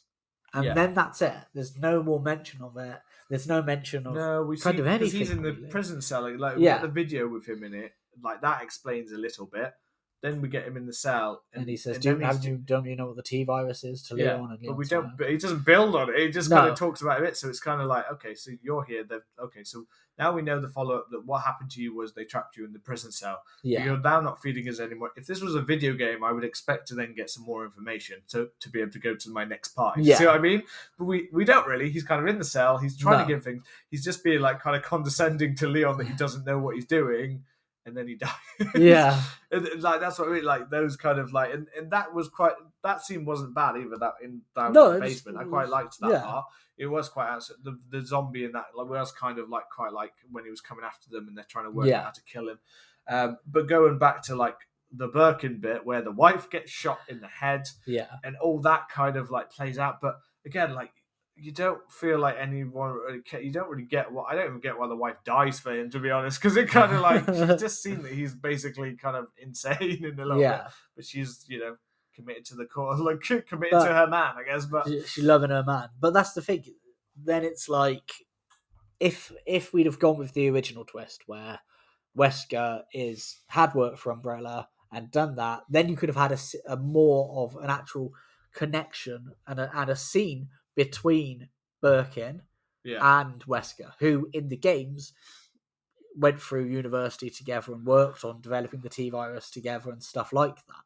Yeah, or developing this one. They're nowhere near that. In this one, they never look like the same age. That's the thing. I thought Wesker always looked quite young in the games, whereas Birkin always looks older. No, Birkin is young in the games as well. He's only in his 20s. I don't really get why they made him. I just guess they do, but I don't know. It felt so that for me it just felt really rushed because then Birkin gets shot. And then he takes the G, which we don't really see. It's implied. We just see an empty needle. Yeah. He starts to try. And then Jill shoots Wesker because she thinks he's going to shoot the girl, and he says he wouldn't have shot the girl, but I'm not convinced. But at this point, I still don't really know and care. But I still don't know if he was a baddie or he just got himself like he had to shoot because he shot. So again, he doesn't actually do anything completely evil. No, he shoots the wife, but then the wife shoots. The wife had, what I mean. So he's just in a way he's still protecting himself. So it's a hard one. He's not really a bad guy in a way. And then we just get like 5 minutes where we get Birkin, in his first evolution.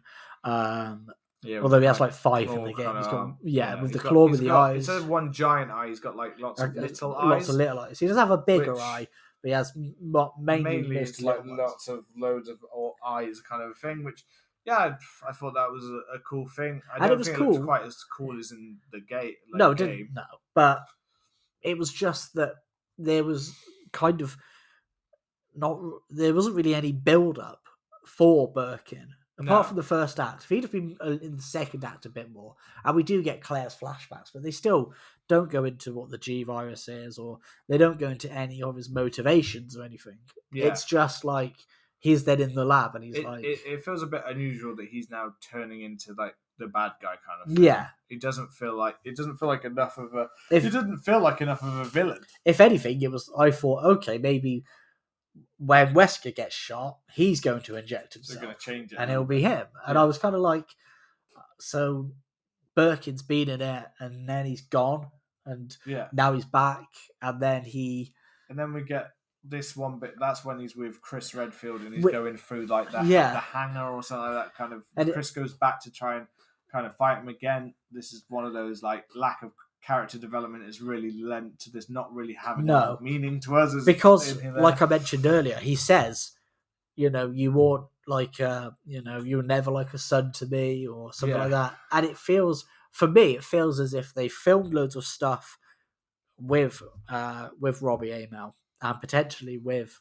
Birkin, and they filmed more of the stuff, and they've cut them out because more Claire and things like that. Because I guess it's supposed to be this emotional moment where, because earlier in the film when we see that badly photoshopped picture of Birkin and Redfield, he says, him and Umbrella have been like a father to me, the only family I've got, all that kind of thing. So I was like, okay, we actually going to have a bit of like interaction between them, and where we actually get a conversation where we feel like where Birkin's maybe been kind of playing him this whole time. Yeah, you get that kind of sense that he's always been or Redfield's kind of a bit like a bit like an Anakin with a Palpatine kind of like felt that kind of that bond where he feels like he can't break it kind of thing. Yeah. Then it would have felt a bit more when he's like, right, now I've got to kind of kill you. But again, because all the scenes that play out with Birkin and stuff like that, where Chris very much ends up being the one to step forward to take him out or things like that, don't pay off because he's not he's not really you haven't had the scenes, and then Birkin gets beat by Claire with the shotty, and then they get on the train, which I liked because that's what it's like at the end of RE2, and I was thinking, okay, this all felt like a big long play out because we had the whole Birkin bit. Then we have him on the floor after that, and then we see that he's like shaking and starting to evolve again. Yeah, but this all felt like lots. But it didn't feel like this. Never felt like one big boss fight. No, it just felt like little scenes instead of one big moment. And the bit on the train is probably the bit where I was most like, this is the most anticlimactic of all of the parts we've had so far. We've had the build up. So, okay, we've had a build up. So now he's transforming. He could transform into something really like cool and things like that. I can't remember. Is that what his final form looks like like on the train? Because final form it basically looks like a massive pussy, basically. Okay, and he starts to like swallow the train whole. Yeah, like the train bit. I like the one that he turned into. It's weird because the train in the 2002 Resident Evil that kind of concludes on a train with the monster trying to get like that with the liquor, with the liquor trying. Well, it's because they're trying to get out. Again, that was actually a better use of the liquor in that film. He worked better in that film. I think that he didn't where it was a lot bigger and it was played up as a bigger monster than the liquor in that film. But still, like. We're on the train. It's all very like happy families. Like again now, where we've got the daughter who seems to have completely forgot that her parents died 2 minutes ago. Yeah, like she literally seems perfectly fine. Like, I feel like even like if our parents just died now, we'd be like, "What the fuck are we doing?" Yeah, I'd be heartbroken. You know what I mean? We would be completely. So a little girl, I feel like it doesn't even look like shock. She's just like. Yeah, this is an interesting conversation you guys are having. That's my new mummy and daddy. Like Chris and Claire, my mummy. That's even my mummy and daddy. My mummy and daddy aren't meant to do naughty things, but they do. Yeah. But yeah, they kind of sat there like Chris and Claire are like that close when it's like, no, you're not.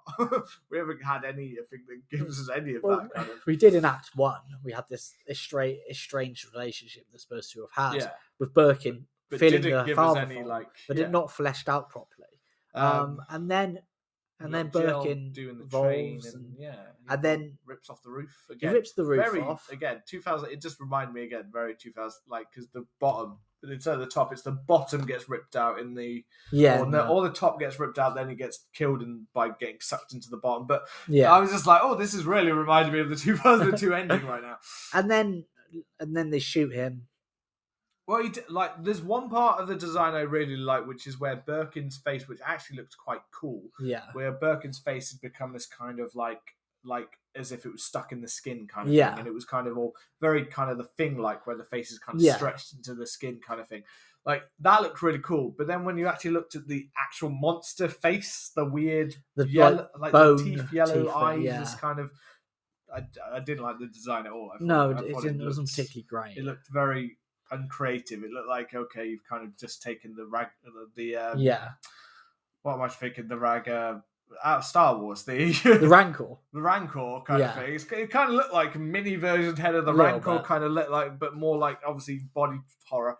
But the bit with Birkin's face, and obviously Claire stabs Birkin in the face. Yeah, but and then Leon gets a rocket launcher and just blows him up. And the rocket launcher is what you can get on. In the remake of Resident Evil 2. And it looks very authentic, but it all happens in the space of about 10 minutes. And I don't think even 10 minutes. Probably I think not. Literally the roof gets ripped off. Oh, no, I mean from his first transformation. Oh, okay, yeah. So that's what I mean. But the bit on the train is literally the roof gets ripped off. He grabs Claire, which again feels unnatural because he's got Claire in the big hands, which kind of makes it feel like he would have just destroyed her. Yeah. Her. But instead she then gets more kind of brought close to him. Yeah. The train starts to hurt a little bit. She stabs the face of because Chris is trying to shoot at him. Yeah. But shoots not really, the eyes, that kind of thing. And she stabs him. That's what caused it. Leon walks in with a rocket launcher, blast, boom. Yeah. Back of the train just blows off. I was expecting maybe him to try crawl back up or something like that, but it said no, that was it. I was like, okay, this has literally been about a minute or so. Yeah, and then it just ends. Really just threw me off. Like, this isn't a boss fight. A boss fight. That would be the most disappointing boss fight if I played that game. Like, oh fuck! What I killed? Like that's all I had to do. Get Leon, get the rocket launcher, and it's over. Really? That's it? Yeah, it's kind of. I was disappointed when you played Resident Evil, and that was the ending. Yeah, it's kind of a shame. Yeah, and I mean it seems a waste of Birkin, who I feel is much more interesting. He was an iconic villain in the franchise, you know. Yeah, even if he does turn into a giant pussy, it's still like it still would have been better. But when you play it, it's terrifying because it's this thing which is just so much bigger than you, and it's slowly moving towards you, and it's not something that, you know, if it gets you, you're going to die, and it just. It's also, this is where because this would have played out a lot nicer if they'd stayed in some giant hangar or giant room or something like that where you had to do more dodge or in the match or whatever. But because the whole we need to be out of here by 6 a.m, they were also kind of binking it into that to be like, we've got to keep moving now. Yeah. When before they didn't feel in too much of a rush to keep moving, but now they need to get on this train out of here, and then we get a whole like exploding. We get a really weird cow bit, which didn't look very real. It was weird. It was like a Twister kind of moment. Yeah. You know what I mean? Like the cow kind of flows away with the rest of the town. Where is Resident Evil 3 set then? In Raccoon City. It's set at the same time. Oh, so okay. The first, that's why I'm getting confused. I was like, I swear 3 was set in Raccoon City, so that's why I was getting confused. Resident Evil 1, I think, is set in July. I think it's in July or August. Yeah. And then, so that's about the STARS team going into the mansion like we get here. And then the mansion blows up. Yeah. And then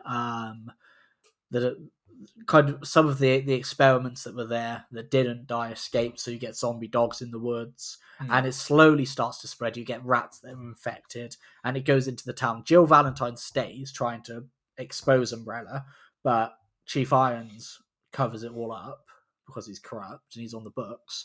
And then Chris Redfield leaves, and then obviously Claire comes into town to look for Chris. Leon comes for his first day, so that's Resident Evil 2. And then Resident Evil 3 is whilst the city's starting to fall down, September the 28th, I think it is, whilst the city's starting to be overrun and people are starting to leave and stuff like that. Yeah. And the zombies, the infections kind of spread and everything. That's when Umbrella send Nemesis in to kill the surviving STARS members, which is Jill and Brad, I think, at the time. Okay. And yeah, for me, just like so that doesn't make sense. No, but what I think that they should have done, because the end of this with Birkin feels very much as if it was the end of the sequel to this film. What I think they should have done is they should have had Resident Evil 1, just Spencer Mansion, and you know, you could have fleshed that out a bit more. I think this quite easily could have just been a bit with the opening start where they go to the mansion. I think a lot of this film could have literally been long scenes of that spent. I feel like maybe the directors balked a bit at the idea that, oh no, we need to add more action. When I would say, actually, this could there are some great horror films where the whole film is basically just slow parts in the moving through places. What they could have done is they could have explored because in the first Resident Evil you have the Spencer Mansion where most of it takes, but then you also have like a groundkeeper's cabin building, like a not like a rec center, but you have a room that's got like a bar in it, and it's like some quarters for people to live in. That's a place. And then you have the underground labs, and they could have explored this more, because in this Wesker goes down the lab and then it's just like one room, whereas I think what they could have done is they could have if they'd have just made that and fleshed it out, and then we'd have had the original twist with Wesker working for Umbrella, and then we could have just had Tyrant, you know, the end of Resident Evil 1, and you could have just done that. And then for a sequel, what you could have done is you could have then had the story of Resident Evil 2 and Resident Evil 3 happening together. And then with that, you could have had Jill Valentine, Hannah, I can't remember her name, Hannah, John Kamen come back as Jill Valentine. And then you could have just had Robbie Amell as Chris Redfield. Instead of going somewhere, he could have stayed with Jill. Many characters in as well. Yeah, you could have had that. I mean, I feel like it does feel a little bit like they've made it harder for themselves with a sequel. Kind of, yeah. You know what I mean? I've heard that. I mean, that now they're going to have to. Nemesis is so iconic. I can't imagine them not thinking about it. But because it's money introduce them in a different way. Because I've heard pretty much now they've got to introduce them without Raccoon City. Well, they did. They introduced the Ashford twins in what I thought was quite cool. Where when they were watching the old kind of video reel. Yeah, I'm sure that the video they showed was actually the same video that is in the Code Veronica game. Exactly. Oh, right. It's not, they didn't reshoot it. It's the actual video FX, the CGI one. I mean, it looked so much like it. I'm sure it was. And what I've heard is that if he wants to do a sequel, or if he gets a sequel, that he wants to do Code Veronica and eventually Resident Evil 4, which will be interesting. But I don't know. I think for me, Resident Evil 4 would adapt. Yeah, well, it would adapt quite well. If done well. And I think there's the director, I think he needs to learn that he doesn't need so much, in a way, that the action doesn't need to be like what it is here. And we also need to pick moments and choose to follow those moments. Yeah. Not just try to stuff in all of the bits. It's like an excited child trying to get all of it in. And if you'd cut a couple of these moments, these characters out and brought them back later, even if it wasn't in the same time frame, that's fine. And again, some things that work in games where you've got 10, 12 hours of gameplay, where you've had lots of characters and you have lots of time to flesh them out and things like that, work. But really, things like things like Lisa and things like that could have easily been like, let's maybe save them for when we can flesh them out properly. And I get why you'd want to do them, because the cool characters. Well, that character in that instance worked well with the backstory they'd created for Claire. That character did work well. But in which case, it's more of a case of maybe get rid of the plot about Raccoon City blowing up by 6 a.m. Give us a little bit more time to have more of a chance with Raccoon City. Maybe change it a little bit, maybe, before, they kind of end the film where the city's still kind of there and we've still got more to go kind of thing. Yeah, I mean... Instead of destroyed, but, just to give us a bit more chance kind of thing to get to know these characters before it's like, oh, they go. Because for me, like, I enjoyed a vast majority of the film. But it was kind of like... Now, this is going to be a weird analogy, but it's kind of like, imagine you have lined up like a runway and you've got to jump over like 10 cars, like Evel Knievel style. You act one, you're revving the engine and you're driving towards it, and it's cool, and you're like, this is going to be awesome, I'm setting up this class. And then Act 2 starts and you hit the, you jump up and you reach these heights. Adrenaline's rising. The adrenaline's there. We've got the going into the Spencer Mansion. We've got the zombie scenes. The really cool action scenes. We've got some good stuff happening with Claire and Leon at this time as well. And then as it gets into the third act, you look down and you think you're just about to hit, the other side of the ramp, but you just hit and you don't. You fall really short, You just land and it's a bit of a... You land and you break your legs. No, I agree. It didn't quite live up to what... I didn't have high expectations, to be fair. But it didn't quite reach there. It just felt like a lot of the atmosphere and stuff we'd built up early in the film doesn't have a payoff. It doesn't have a strong enough payoff. The film comes to an odd ending. And again, this is another bit where they do the whole data, the information props up with the whole city statistics at the end in the green. And I get that that's another little wink kind of thing. Wink, yeah. But again, I don't feels think out it works. Place, doesn't it? It doesn't work with the style of the film. It just feels like, okay, why is that there? What's that? And to anyone watching, they're like, what the fuck's going on? Why?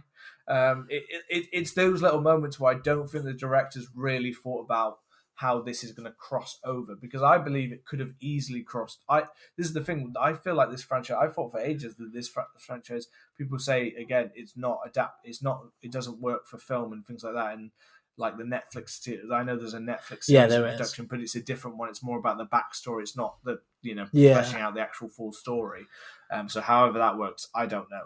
But I believe that this totally could work as a film. You just needed to lean into that suspense and atmosphere. It doesn't even have to be about the gore, but you needed to lean more into the suspense and atmosphere, allow scenes to play out longer, and cut the cast down and cut the moments down. You don't need all of these moments. It's like you thought it was going to be like really exciting, when really it just ends up being more disappointing. You don't get to live it in the way you want to. You don't get to flesh out that monster, the types of zombies. Like even the zombies feel a bit background half the time here.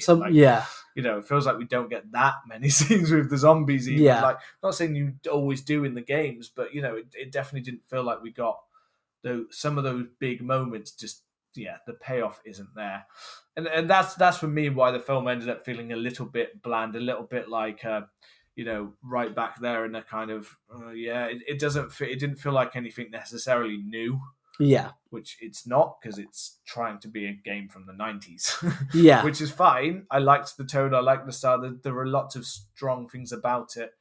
I just think it's just a bit in the middle there. It's not one. We've talked about films where a lot of our third acts have kind of not quite petered, Halloween Kills and Ghostbusters Afterlife, but I would say that those two films are still like far stronger, better made films than this film is. Yeah, definitely. I feel like I fair play to being such a lover of the games, to Johannes Roberts, and enjoying and loving the games and trying his hardest, obviously, to bring it to life. Fair play, and you do a better job than Paul Anderson ever could, because he's a bit of a hack. I don't even know if he's ever played the games. We're calling him I think out. you saw a picture, but those kind of things. I get that, but sadly, I just think you've got too excited and tried to stuff too much in there. And I don't completely disagree with a lot of the critics' reviews. That's their main problem. They say atmospherics and stuff you got right. Stuffing it full of things leads to moments that are underwhelming. That's pretty much it. I think that's what I read in part of a review the other day. I was like, okay, I kind of get it now. I get why there might be 2 or 3 star reviews. I wouldn't say 2. 3. I'd say right there in the 3 is middle. fine for me. It's me. 3 star out of a 5. 3 star right in the middle there for me would be fine. It's an enjoyable thing. It's an enjoyable experience. If you love the games, I think you're really going to love it. You might even say a 3.5 or a.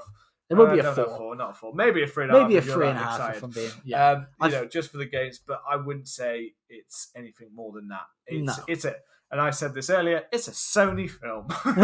It's right bang in the free or around free market. Because I couldn't think of a Sony film that was really outside of the Spider-Man films, basically like the good Spider-Man films. I couldn't really name. No, we had that conversation, didn't we? Into the Spider-Verse, Spider-Man 1, Spider-Man 2. That's the best that Sony's managed to produce that I could think of the top of my head. Well, I mean, I hope you've enjoyed this. And, I mean, the review's gone on longer than I think we kind of planned it to. And next week, we are getting stuck into the first Paul W.S. Anderson? Yes. We're getting stuck into the original 2002 Resident Evil. We're getting stuck into the 2002 Resident Evil. And it's going to be looking at that film, but also potentially a bit of a comparison piece with this one. And that will be out on Monday the 13th. So as always, if you've enjoyed the show, hit the subscribe button, leave us a lovely review, and share the show on social media. It always helps out. And we will see you on the 13th. Goodbye.